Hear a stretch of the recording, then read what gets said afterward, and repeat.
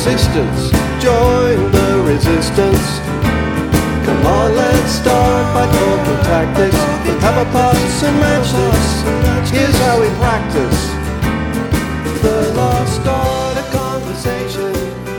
David Jason. Hey everybody, welcome to Pop Culture Continuum. This is John Elliott. And this is Patrick Riccardi. And this week we are doing... Talking Heads versus St. Vincent. Yes, Talking Heads album Fear of Music from 1979 versus St. Vincent's self-titled from about, 2 or 3 weeks ago when you're listening to this. Just came out. One thing that I just, in general, not before we get heavily into it, do artists usually have self-titled albums so late? Like, this is her third or fourth album. No, I mean, like, Chicago would do like Chicago 2 and Chicago 3 and Chicago 4, but I think that was just more that they were too dumb to come up with names for their albums. Yeah, no, it's not to my knowledge. That's actually a good question. I can't really think of any other examples. But then I'm also pretty stupid. Well, we can both agree on that. So that's a non-answer to your question because I don't have it. But the reason, well, there is a link between them because St. Vincent and David Byrne, singer for the Talking Heads, did an album together a year or two ago, and I'll probably throw one of those songs on at the end, just so you can hear what that's like. They've collaborated, but I also felt like both albums are pop music, but with kind of alienating effects to them. Does that make any sense? I think so, yeah. I don't know about alienating, but I think I hear what you're saying, that it's pop music with a sound that's not necessarily poppy. Right. I think they're pop songs that have been tinkered with and had some shit thrown on them to make them slightly less pop, for the pop audience. I mean, Beyonce fans are not going to necessarily dig these, although they might. I mean, there's no reason they can't. I feel like they are both really good, catchy albums. That's what I was going to say. They're very catchy, but they're using different methods to get that catch. Yeah. There's something they throw some things in that are just slightly off. So I thought they were a good fit. But anyway, I guess we should start with Fear of Music, Talking Heads, 79, their third album. I don't know. I was going to say it might be my favorite, but I think their first 5 albums were all pretty uniformly great. I mean, they were good all the way through. They kind of took a crap on their last 2 albums, but they weren't terrible. So it's hard to pick a favorite from their early stuff. But this one definitely has, I feel like, a weird, almost, well, both these albums, I don't really know how to describe it, kind of a electronic psychedelic feel to them. And then you throw in the world stuff on the Talking Heads album too. Yes, definitely. Yeah,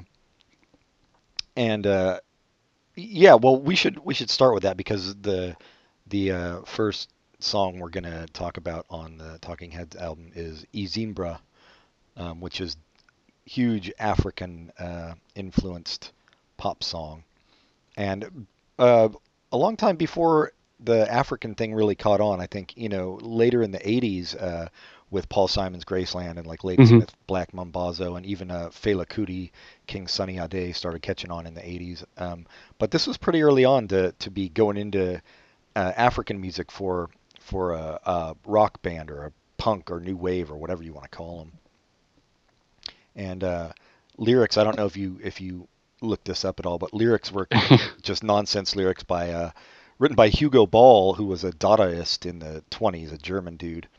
So what exactly does Dadaist mean? I was under the impression that it was an art movement. Was it more than art? No, it was pretty much, art / philosophical, but those always go together, I feel like. And, excuse me, definitely, from what I remember, very heavily influenced by World War II and just seeing all that horror. And you mean World War One? Yes, sorry, World War One. And seeing all the horror of that and people deciding that life was basically absurd. Mm-hmm. And And the lyrics to the song are pretty absurd. yeah, yeah. But also weird to. I mean, that's definitely very. That's another thing about both albums. I feel like they're very arty, but in a way that normal people can still get into because of the music and the rhythms and stuff. You know, you can. It's accessible. I agree. Yeah, and these lyrics are arty, but they're kind of catchy. Yeah, but it is weird to go back to a 1920s Dadaist and In 1980. yeah, in '79 to appropriate lyrics for a song. But Do you know if Hugo Ball was an artist as well, like a media artist, or was he just a philosopher poet? my impression is that he was more of a philosopher poet and did like some kind of like weird vaudeville-ish absurdist act, you know? Wow. Like I think he dressed up in like this weird magician's costume with a big like dunce cap and yeah, I'm not quite sure. It was like performance art basically, I guess. But I really should have researched more before I started talking about him, I guess. But that's my impression of what he did.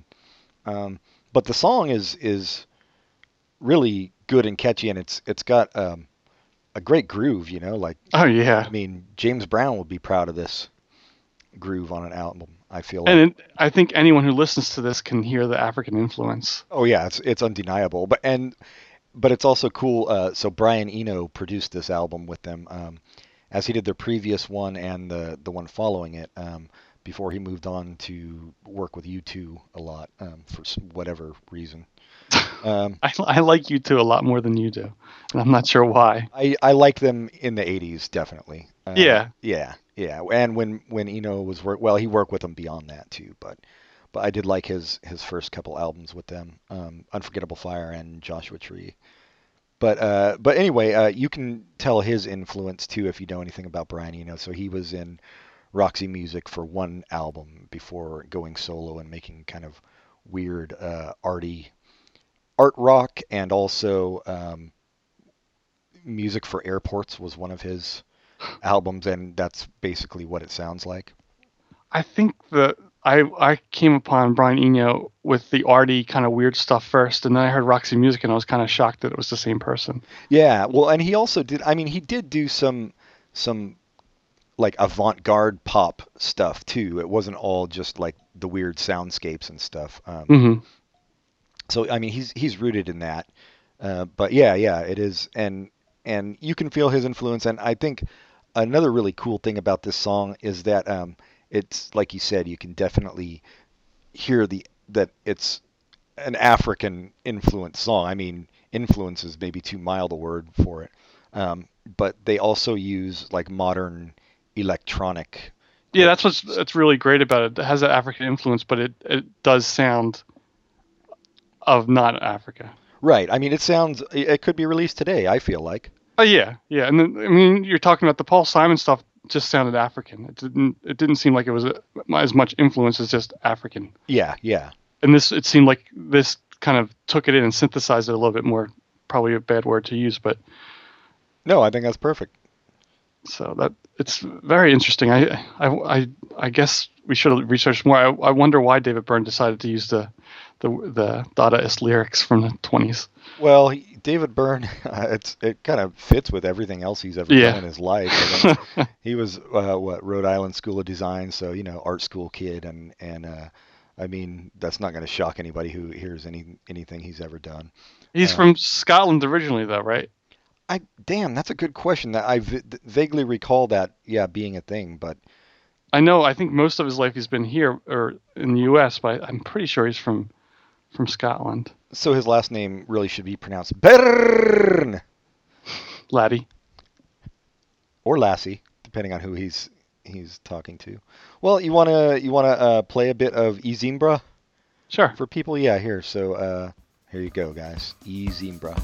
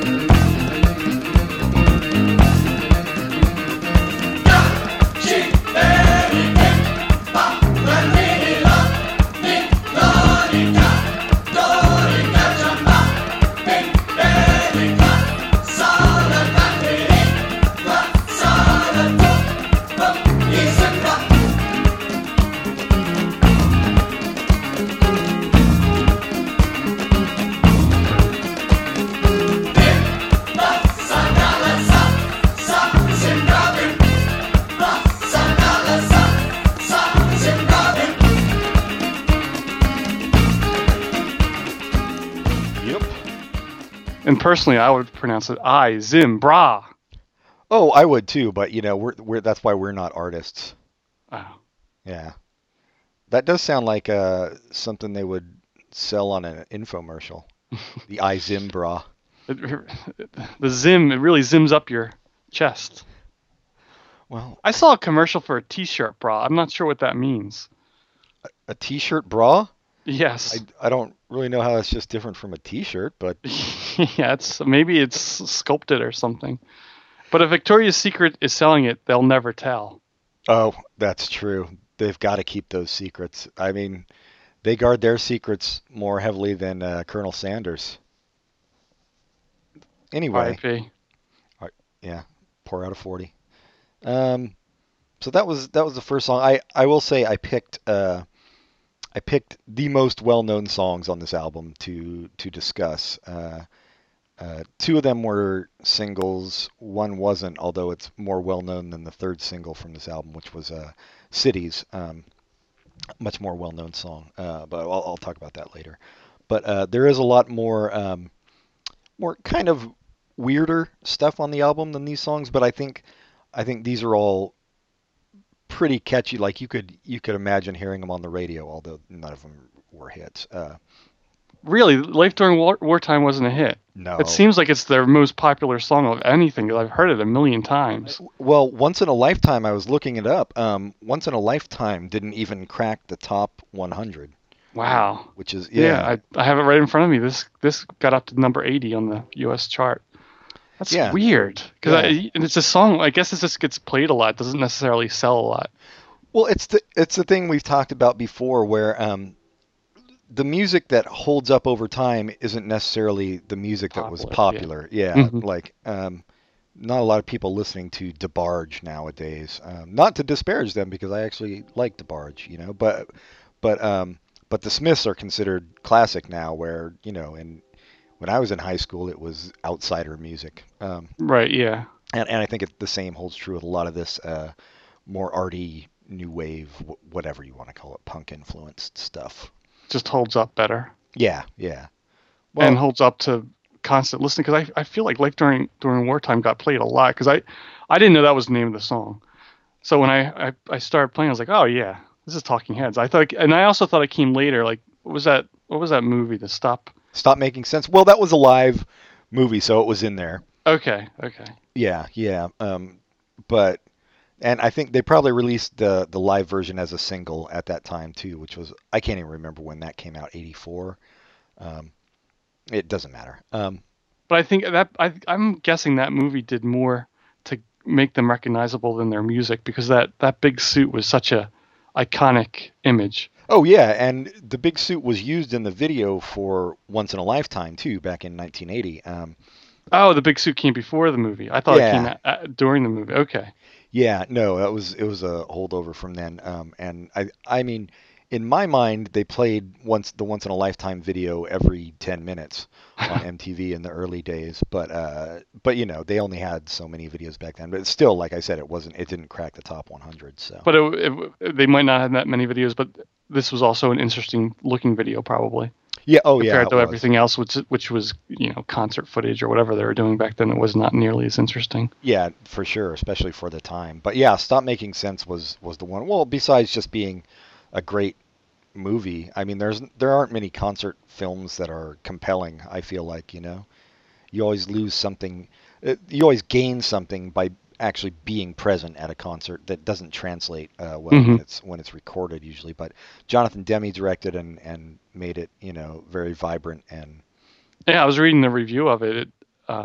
Interesting. I don't think I've ever seen it. If I did, it was a long time ago and I barely remember it. But it wasn't a pure concert movie, like one of those movies that just is a filming of a concert. It was like 3 concerts over time that he clipped. He put different clips from different shows in, right, to create it. And he even wanted to do some of it in a soundstage, but the band refused.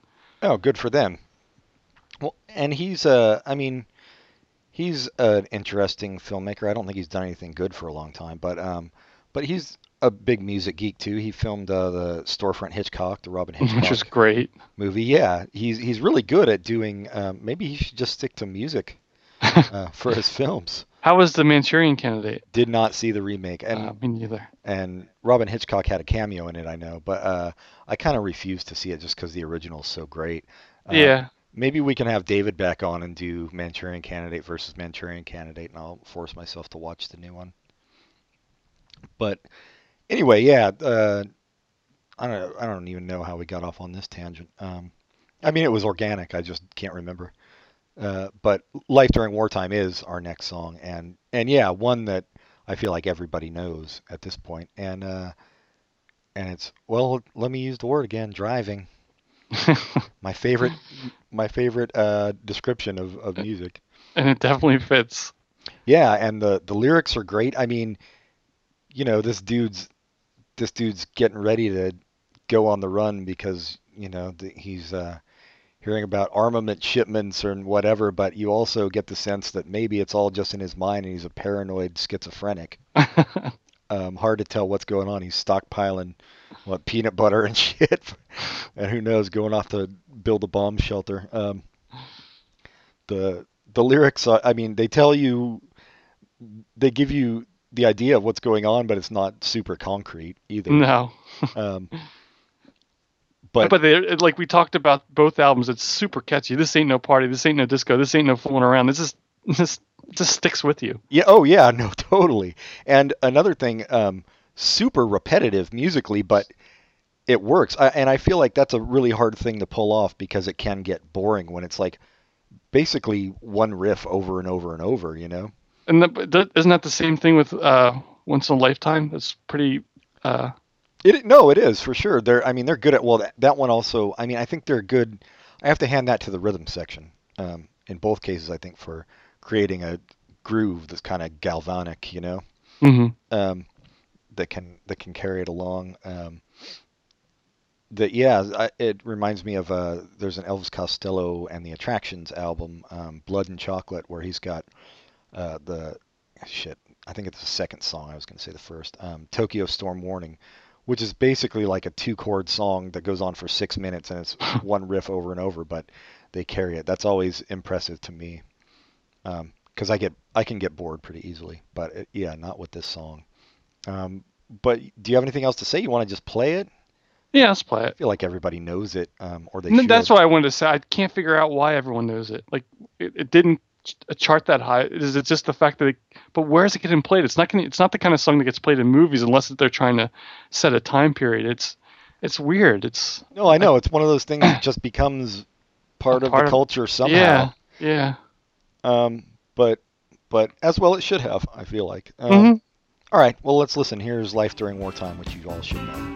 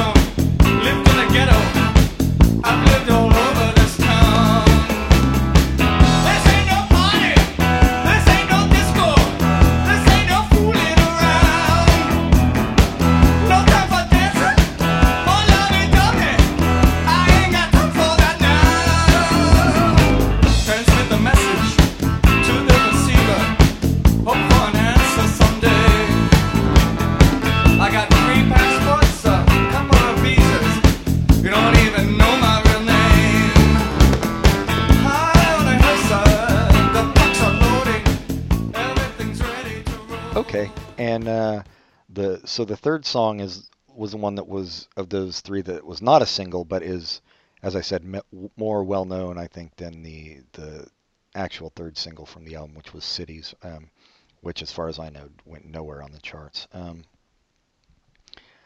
And it's Heaven, and another one that's this one, I don't know. Well, let's hear what you think of it first, Pat. It's pretty. It's slow and it's nice.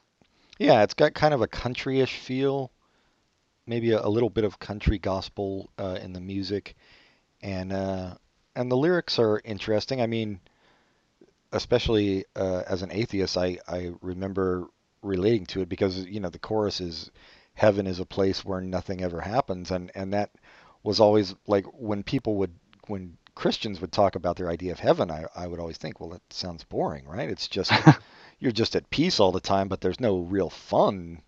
It doesn't sound like, it's No friction. no, yeah, no friction at all. No, no sex from the sound of a lot of people's idea of heaven. No, no drinking. I don't want to meet those people. Unfortunately, I have met too many of them. No alcohol. No, I don't know what but so I thought it was cool to hear it. Hear somebody actually say that in a song. You just sit around all day and you're supposed to be, have achieved transcendence or whatever.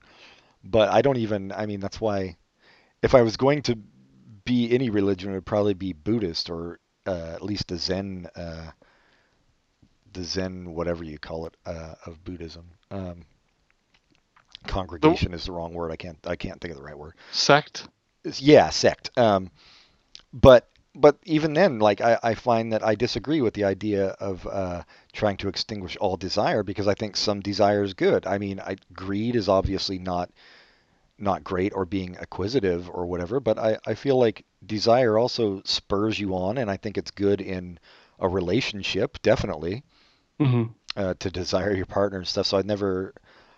But the parts of it where they say to live in the moment and enjoy what you have is important. It is, no, and that's the thing to me with religions or clubs in general is I just don't want to join something if I don't agree with 100% of the precepts. You know what I mean? Like it's good to take pieces from different philosophies and that fit how you want to live, but I can't subscribe to any one thing where everything's already set out.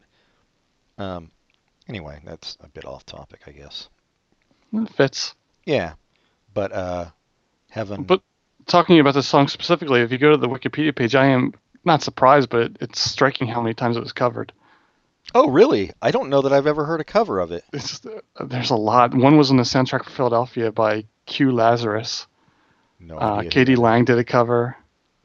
Yeah, a lot of different. Widespread Panic used it during live shows. Crazy. Alkaline Trio covered the song. So, anyway, it's just kind of interesting. Yeah, it's especially interesting because, as I said, it wasn't released as a single, so it's an album track that a lot of people obviously it resonated with. But that's another thing that happens with these kind of bands who weren't actually top 40 bands when people listen to their entire albums. Right. Yeah. They're not just there for their singles. Do singles still work the same way? I think they do for artists like Miley Cyrus and Beyonce and stuff. But I think because I think iTunes has a singles chart, Black Eyed Peas or whatever. But for the most part, I don't think they do anymore. But I mean, it's not this like for Miley Cyrus. She releases her whole album at once, or did they do it where the singles come out first? Sometimes they'll release the singles first, and iTunes. I mean, okay. iTunes now, and I'm obviously totally digital with all my music, so that's why I'm speaking to iTunes. But iTunes and I assume Amazon is the same. They'll you can pre-order an album, and a lot of times they'll just release one song from it before the album comes out, which is kind of like releasing a single, but not. So yeah, I'm not really quite sure how it works anymore. It seems weird to me that those artists even bother to release singles because it seems unnecessary. People are going to buy the damn albums anyway. I guess, but I guess also for that kind of artist, it creates a hype. Yeah, it does. But that's what I'm saying. Do those artists need hype? Does Katy Perry need hype? Beyonce released her last album with no hype. She just released it on iTunes. And everyone hates it. End of the year. Do they? I actually kind of like it. I have to say, I'm somewhat of a fan of it. But I thought that was cool and smart too. I mean, when you think about how much money still for a star like that goes into marketing and promotion, to just be like, fuck it, we don't need to spend that money. This is Beyonce. You know what I think about all the time is I think you're the one that came up with the idea that will never happen, that Pepsi and Coke should both make an agreement not to do any advertising for a year, and all the money they spend on advertising they just give to charity. Yeah, that was because my idea. everybody already knows who they are. Don't bother. And also, just from a bean counter standpoint, that's the best marketing campaign you could ever hope for anyway. Yeah. And it would help people. Yeah, well, I don't know why Coke and Pepsi don't listen to me. Well, Coke is busy spending all their money assassinating people in South America. Yeah, that's true. And when I was in high school, I made my mom stop buying Coke. We had to switch to Pepsi because Coke was invested in doing business in South Africa. I was like a little self-righteous asshole. Johnny's first boycott. It was Johnny's first boycott. And it's a good idea for a children's book. Yeah, you're an informed consumer, Charlie Brown. But I mean, thinking back on it, I'm like, there's no doubt Pepsi was in South Africa too. I don't. Well, maybe they weren't. I like to think they weren't, but being realistic, I don't see how they couldn't have been. But I think Coke actually like had some kind of holdings in the government. I don't know, It was a bigger deal that people actually talked about. Yeah. I think my first moment of social awareness was going through the house and throwing out all the aerosol cans. Oh yeah, Jesus Christ! I mean, yes, I remember all the Aquanet and everything back in the 80s. We had a cabinet full of that shit. And then the early reports. So this is hurting the ozone. I mean, maybe it wasn't early reports, but they seemed early to me because it was the first I ever heard of it. And I was like, "Well, we can't do that. Let's get rid of all these." I don't know if my mom bought new ones or just went with the flow, but I remember throwing them out. Yeah, I remember getting rid of mine. I can't remember if the whole family did it or not, but I think probably so. I mean, the shit was just nasty anyway, and it smelled bad and it made your hair like stiff. So now there's still aerosol that they have, but I don't think it's bad for the environment anymore. They changed. It's ozone enriching aerosol now. Yeah, it fixes the ozone. I don't know why we haven't come up with that. Let's fix things instead of just saying we're going to have a worldwide climate event. Well, I mean, I think we all got together and decided a worldwide climate event was the way to go.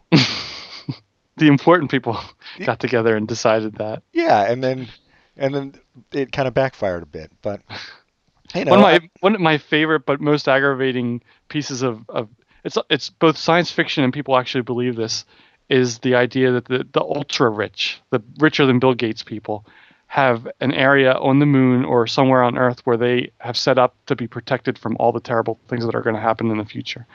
Oh, yeah, I've heard of that too. Well, I mean, I enjoy the idea of it, but when it's done in fiction, it's aggravating because that's so unfair. But the idea of it is I always like that conspiracy stuff. It's hilarious, always. Yeah, exactly. I mean, have fun on the moon, dipshits. That's what I say. Go ahead. That's a dumb conspiracy. Like I almost wish they would, because there would be mass suicides within the first week. I can't get ESPN. Oh God! Speaking of assholes, do you watch The Daily Show? On occasion, I haven't seen it lately. The last episode that aired, which was, oh my God, what was the fucking date? So it's Thursday, which I think was March 6th. Asif Manvi was talking to this Fox News commentator about the state of healthcare. Anyway, you should go watch that clip. It's pretty great. I always love when people you give them enough rope and they hang themselves, which is exactly what happened, which happens a lot on The Daily Show. Daily Show's been on, what, 20 years? I don't know. Probably. Let's say 20, right. 15, whatever it is. Why do people still go on it? I don't know. I don't know what they... Do they think they're going to get the upper hand? I mean, the first season of Colbert, when he was visiting, was it Know Your Representative? I could see the first season, but after that, why would anyone go on it? No, I agree. No, I totally... I don't get it. I think they are that delusional, some of these people, that they think they have the winning argument. But you should watch this clip because this guy just starts sputtering and stuttering like crazy. Anyway, we've gone off track, but let's bring it back. We'll just To play. Heaven. Yeah, we'll just play Heaven for people, and you can make up your own minds about what religion you wish to follow. So here's Heaven.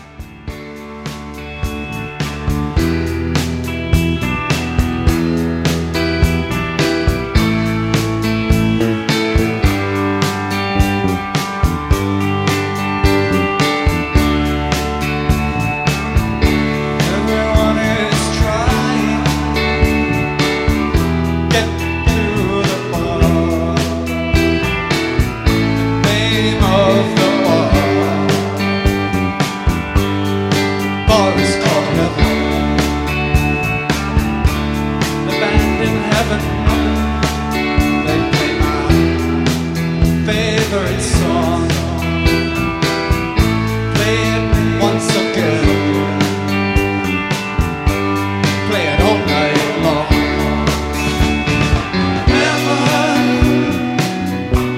Heaven is a place, a place where nothing ever happens.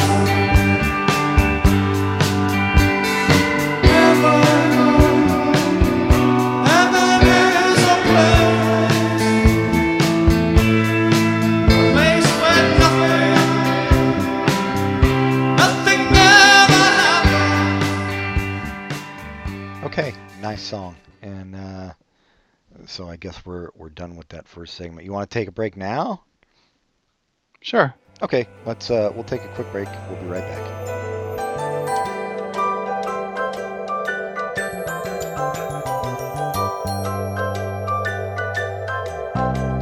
We had a comrade, a brave comrade. He could talk for whole days. But then he tried to be a hero. Tried talking about Shamiro to commuters wearing earphones. Oh, he almost died for conversation. Hallucinations, good vibrations.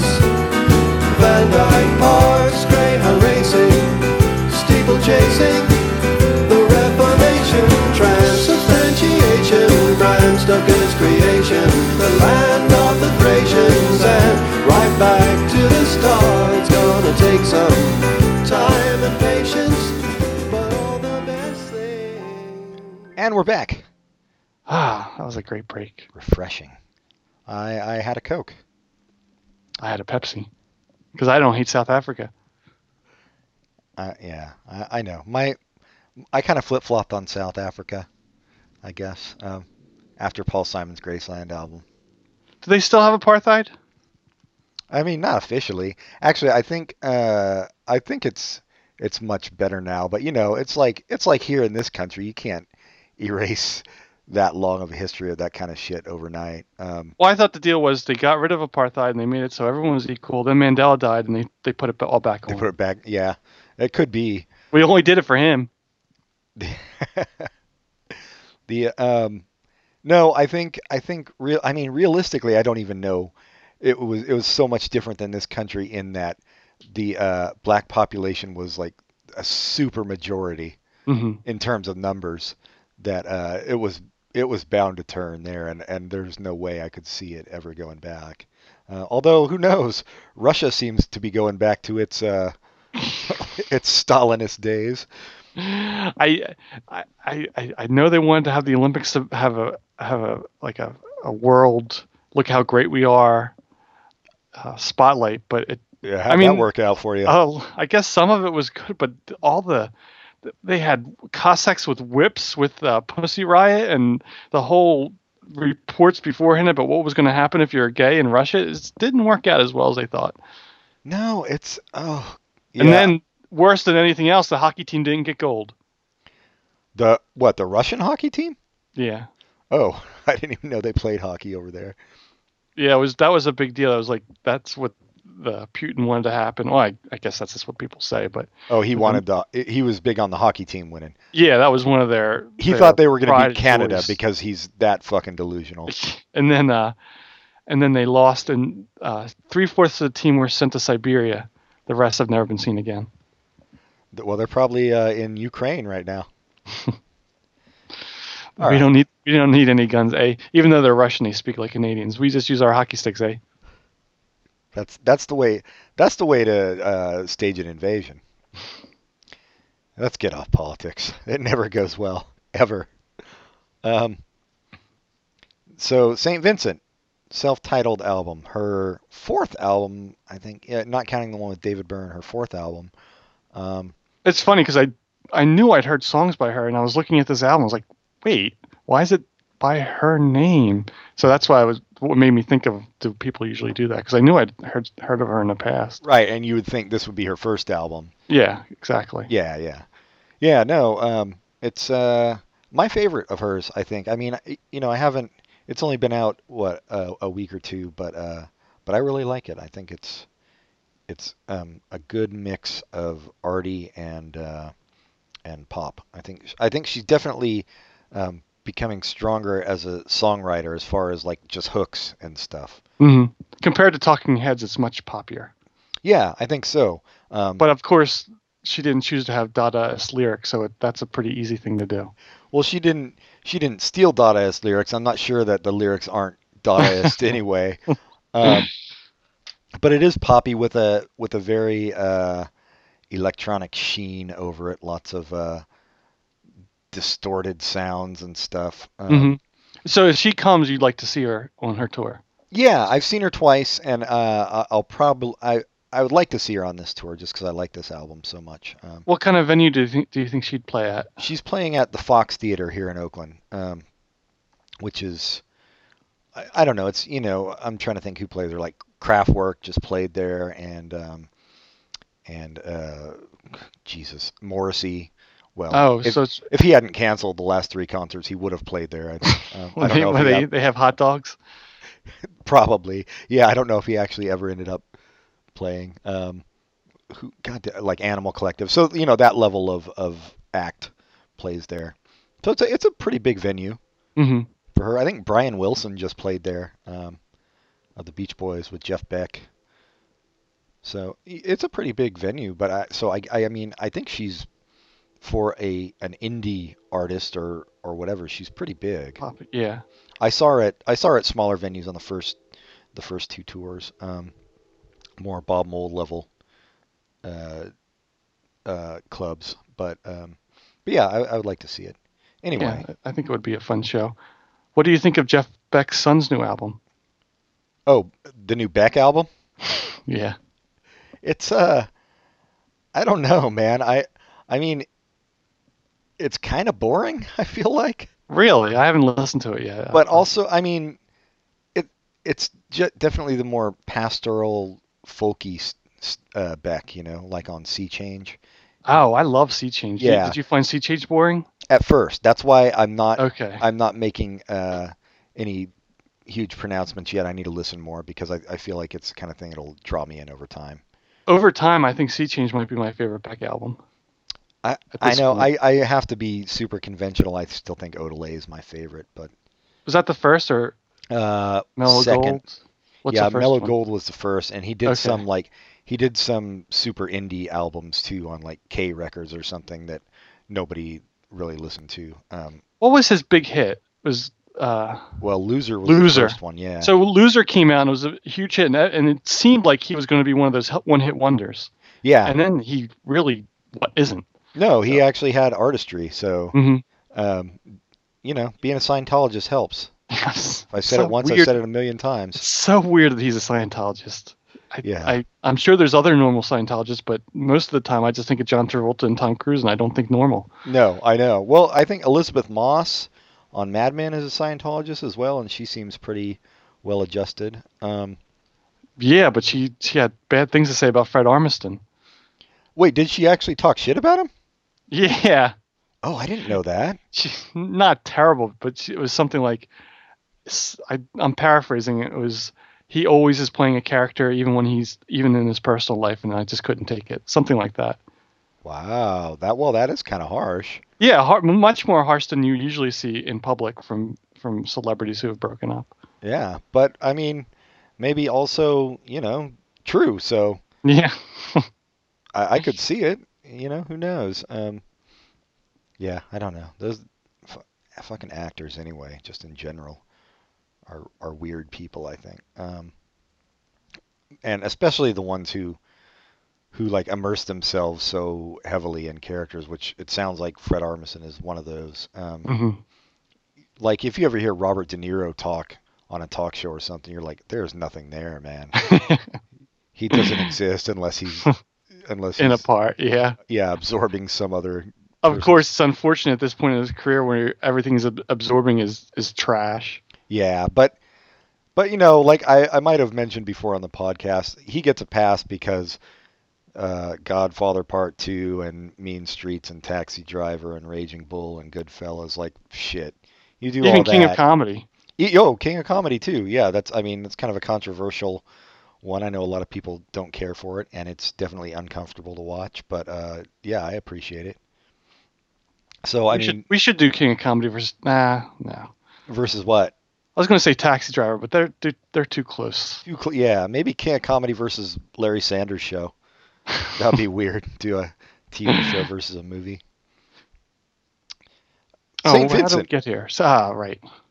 Earth in Reverse. Earth in Reverse. Like I said about the .s lyrics, I don't really know what the fuck she's talking about. Yeah, but it sounds good. It does sound good. I mean, I think a lot of these, they're probably, and the same with David Byrne. You know, they're probably writing personal stuff, but they're just so arty that it doesn't come across as being like anything you can relate to, like a love song or something. You know what I mean? Right. Yeah.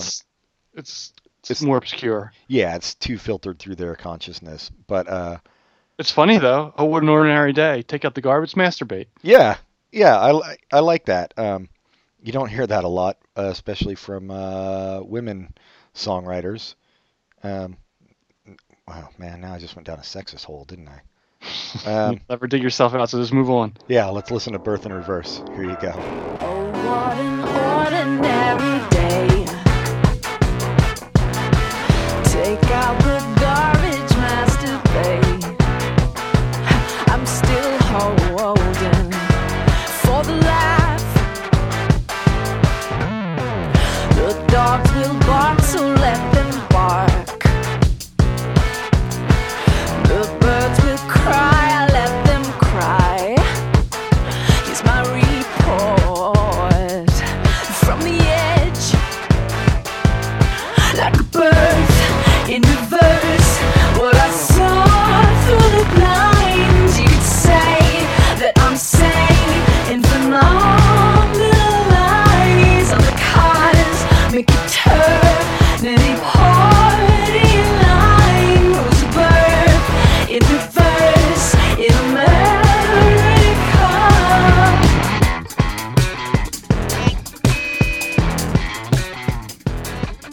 Yeah, so I think that gives you a basic idea for what the album sounds like. And there's something I wasn't able to figure. I didn't listen to it enough, but eventually I'm going to realize what it is. But the opening of this song reminds me of something really strongly. I can't remember what it was, but I look forward to figuring it out. Okay, yeah, I'll try to think of it too, because you know it's not bursting right into my head right now. No, so. it's not super obvious. It's more reminiscent. Yeah, and I actually feel that way about a lot of the stuff on here. I think it's a lot of it's reminiscent of older stuff. Like you can hear that there are influences there for sure. And but it also reminds me a little. Oh, go ahead. I'm sorry. oh, I was just gonna say she puts a twist on it and distorts it enough that you know it's not a ripoff. Right. Yeah, it's her own thing, but it also reminds me of children's music. And Oh, it's not yes. that super simple, but it is a little bit simple. But she does, like you said, put the distortion in and make it its own thing. But it's A little sing-songy and yeah. Mm-hmm. Yeah, no, totally. Yeah, I feel like we're probably just gonna blitz through this St. Vincent album because it's so new, and I've listened to it. I've listened to it a few times, but it's not. I don't have it stuck in my head except for well, this next song actually I do because it was released as a single, let's say, on iTunes. It was one of those ones where they released it off the album early. But and even if we knew it for a long time, the lyrics are, as you said, so obscure. There's not a lot to talk about except to talk about how obscure How they are. obscure the lyrics are, yeah. Right. And we've already mentioned, I think, basically the gist of what the music is like on the album too. So yeah, it's there's not a lot of places we can go with the discussion, except to reiterate that I think it's a great album. Oh, I agree. I really like it. And she's in especially live. You don't ever hear it as much on the album, but she's an amazing guitar player, really really good. Um, and like I said, that doesn't I don't think that comes across on any of these songs that we'll be playing for you. But you should see her live because she's one of those like Prince level, uh, I don't know, scorching guitarists, you know. Well, that's cool. Yeah. Um, but well, let's just move along. Digital Witness. Another one. I kind of get like you get an inkling of maybe what she's talking about. Yeah. You know, I'm Kind of. assuming. Go ahead. It I'm- has to do with you know this information and internet age that we're in, and how we deal with each other through filters a lot of times, and you know what, there's a line I can't even remember the exact line, but you know, it's look at the television or watch TV, it's like looking at a window or something. People turn the TV on, it looks just like a window. Right. Right. So obviously, one or not so obviously about pop culture overload. And also, to me, I thought it was a lot about how people live their entire lives in front of everyone else. now. Yes, in front of a screen. Audience. Yeah, yeah. Everybody, you need an audience now. Something like, what does it matter if you don't hear me or something? Yeah, I can't remember the exact lyrics, and I should have had them pulled up for this segment. But yeah, definitely, you know, the whole Twitter thing and kind of shouting to make your voice heard among the din of everybody else. It's very. It feels a little bit futuristic too. Yes, the feel of the song. You mean musically?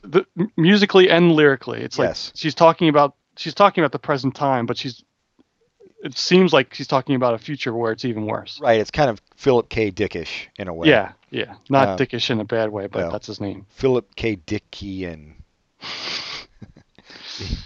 Anyway, let's play Digital Witness for you, and maybe some of what we said will make sense.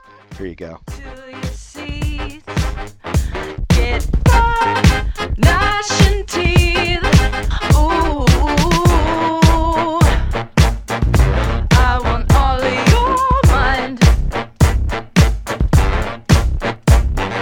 People turn the TV on, it looks just like a window.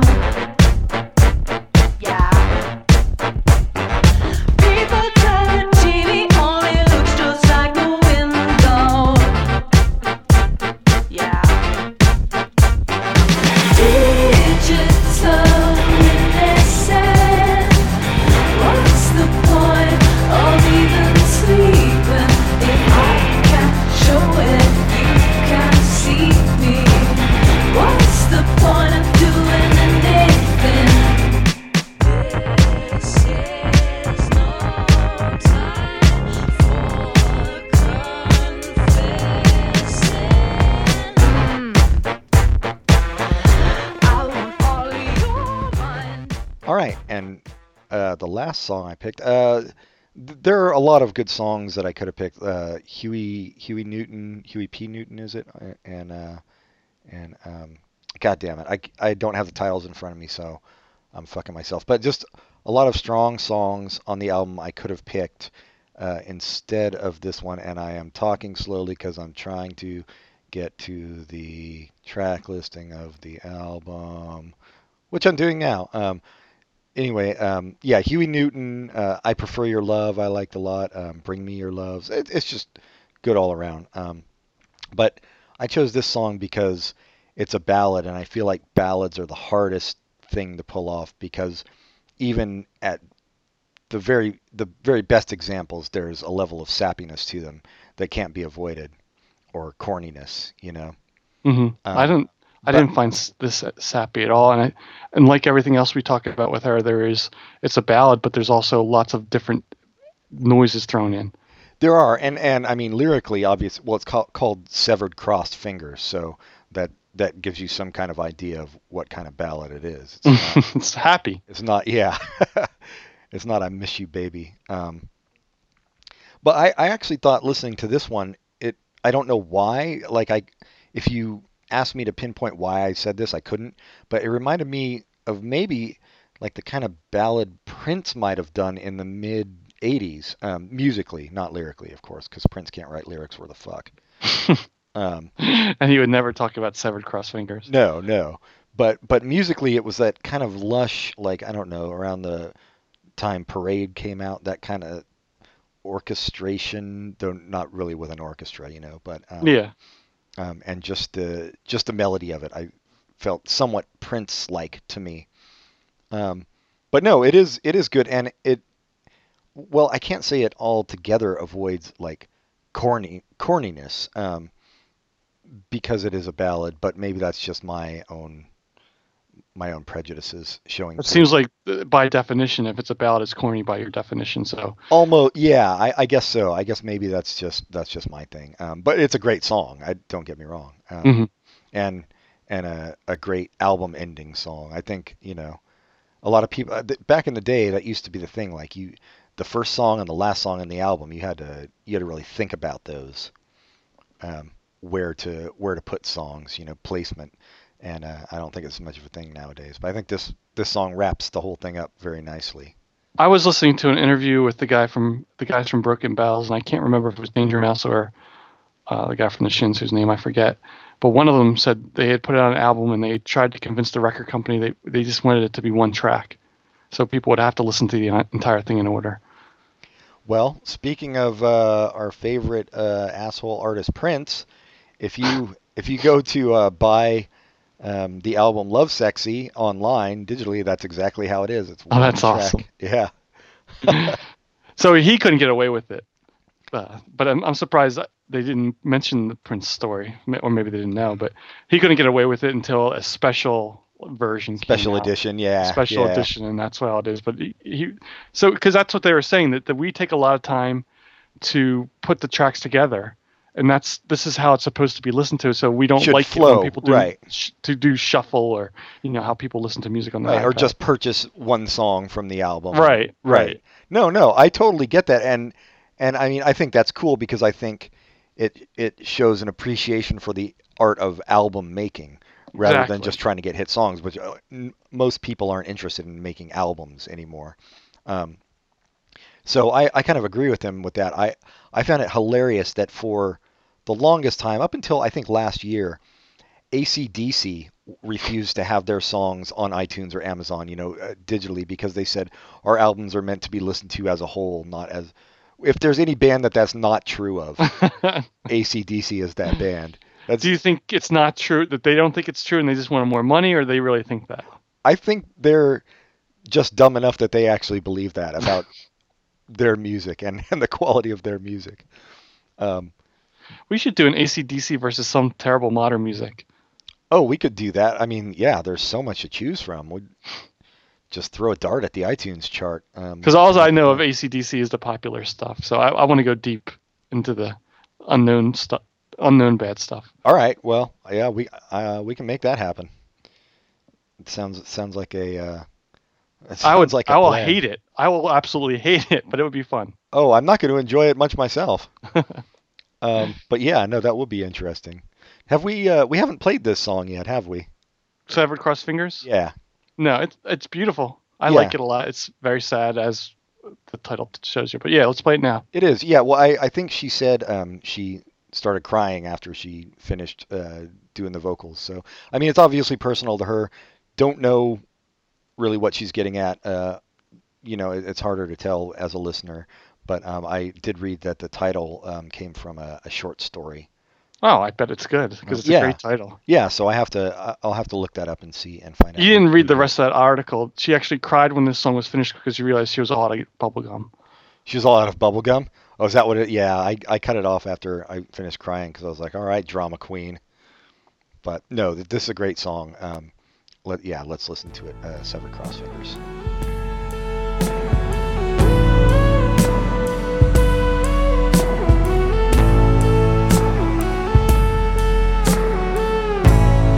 When you're calling, ain't calling back to you. I'll be side stage, mouthing lines for you.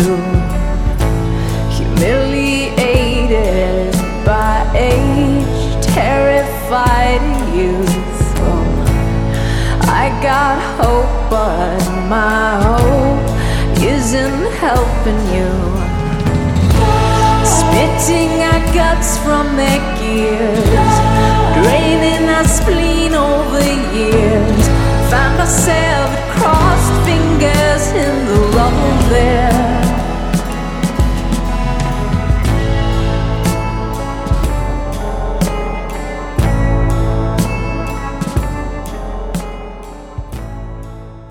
All right, and that wraps up the musical portion of the show, which is basically the main portion of the show.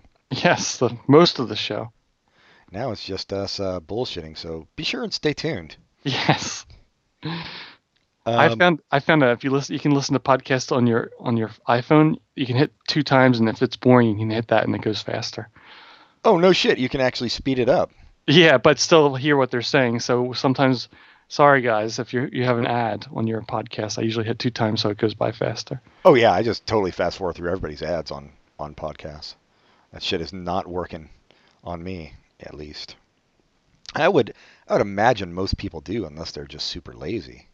Well, I don't like to overshoot and then get in, miss part of the show and have to go back, so I just listen to it at 2 times. Yeah, I know it is terrible to have to spend those precious seconds going back, but. And then after I listen to it 2 times, I immediately sign up for Audible. I don't even know what he said, but I have 4 Audible subscriptions right now. Oh well, so I guess at 2 times it works on a subliminal level, is what you're saying. Yeah, I also have a subscription to Postmaster.com. Stamps.com, yeah. Oh, I know. I was wondering why I did that. And Hulu Plus. We'll never have advertisements on here, so you can all go fuck yourselves, company. Although I do use Hulu Plus, so I can't really say fuck you to them. You can. I can, because you need to add some more shows on there, motherfuckers. So Hulu Plus, they do have the late night talk shows on there. If you wanted to watch Jimmy Fallon. No? Oh, they have clips. Yeah. Okay. But Hulu Plus does have a shitload of Criterion Collection movies. That's pretty awesome. With no ads, yeah. So to me, that's worth $8 a month, just right there.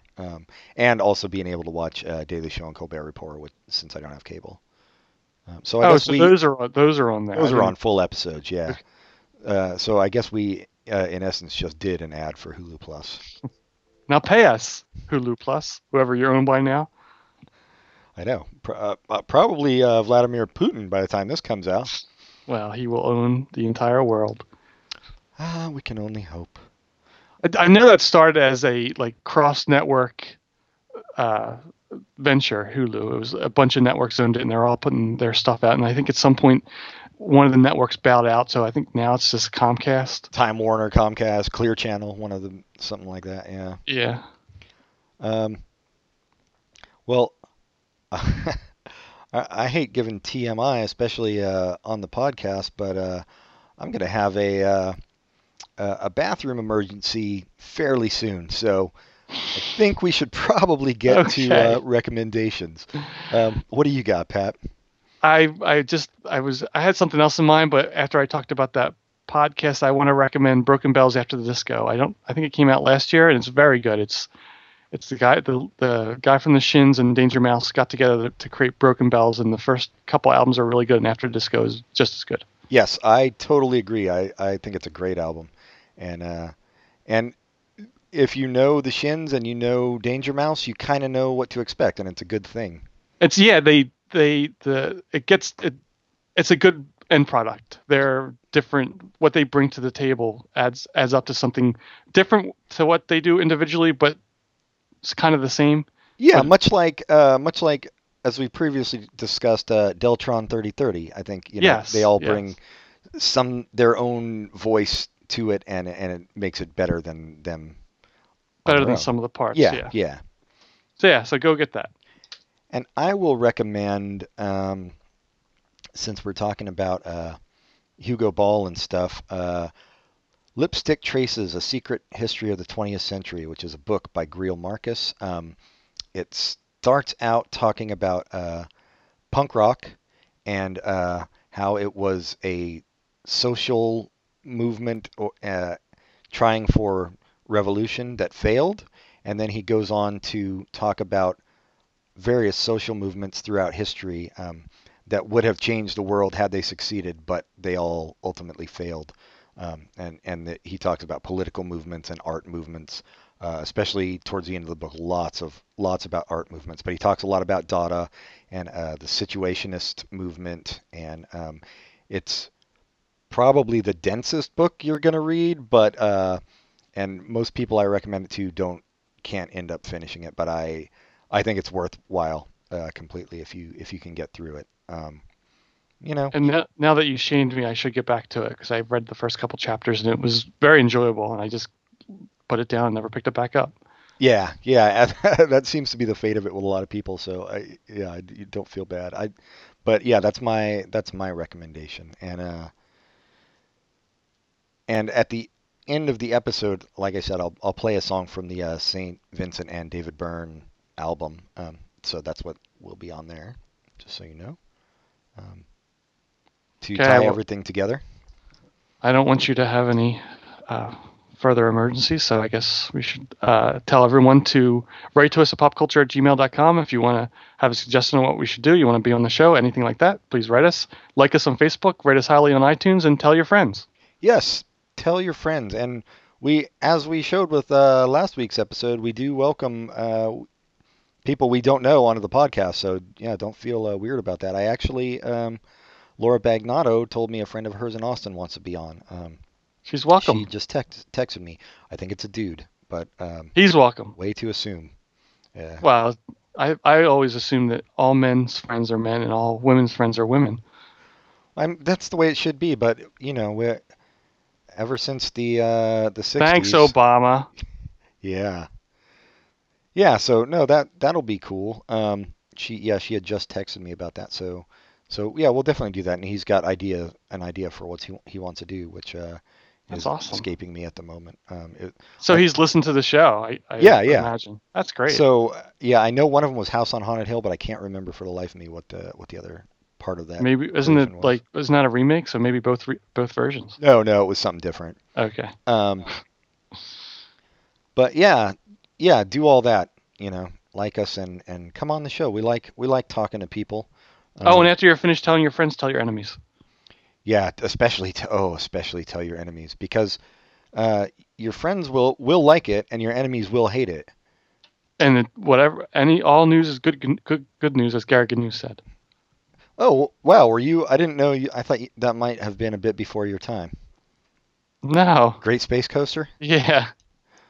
Well, maybe we should recommend that. You know what I don't recommend is Vegetable Soup. I think I talked about it before. The scariest children's show I've ever seen in my life. I've never heard of that one. Made by a bunch of fucking hippies on a commune or something back in the early 70s, and it's just creepy. If you can, it's super hard to find on YouTube, but if you can find the opening theme song video to Vegetable Soup, go do it, and you'll see. It's just freaky. And then they had puppets on it and shit. I don't know. I mean, not cute puppets, like freaky ass puppets.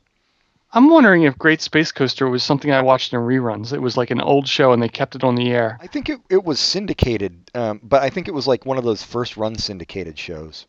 Because when I remember as a kid watching it thinking, this doesn't seem right. Like it was a little bit off, but maybe that's just what the show was. Yeah, who knows? We can find. Anyway, the Gary Gnu bit is the only bit of the show I remember, and it was the stupidest bit, but also the best bit. No news is good news. Was that it? Yeah. Yeah. Well, that's a bummer way to end the podcast, but there you have it, everybody. So until next time, goodbye, everybody. Goodbye.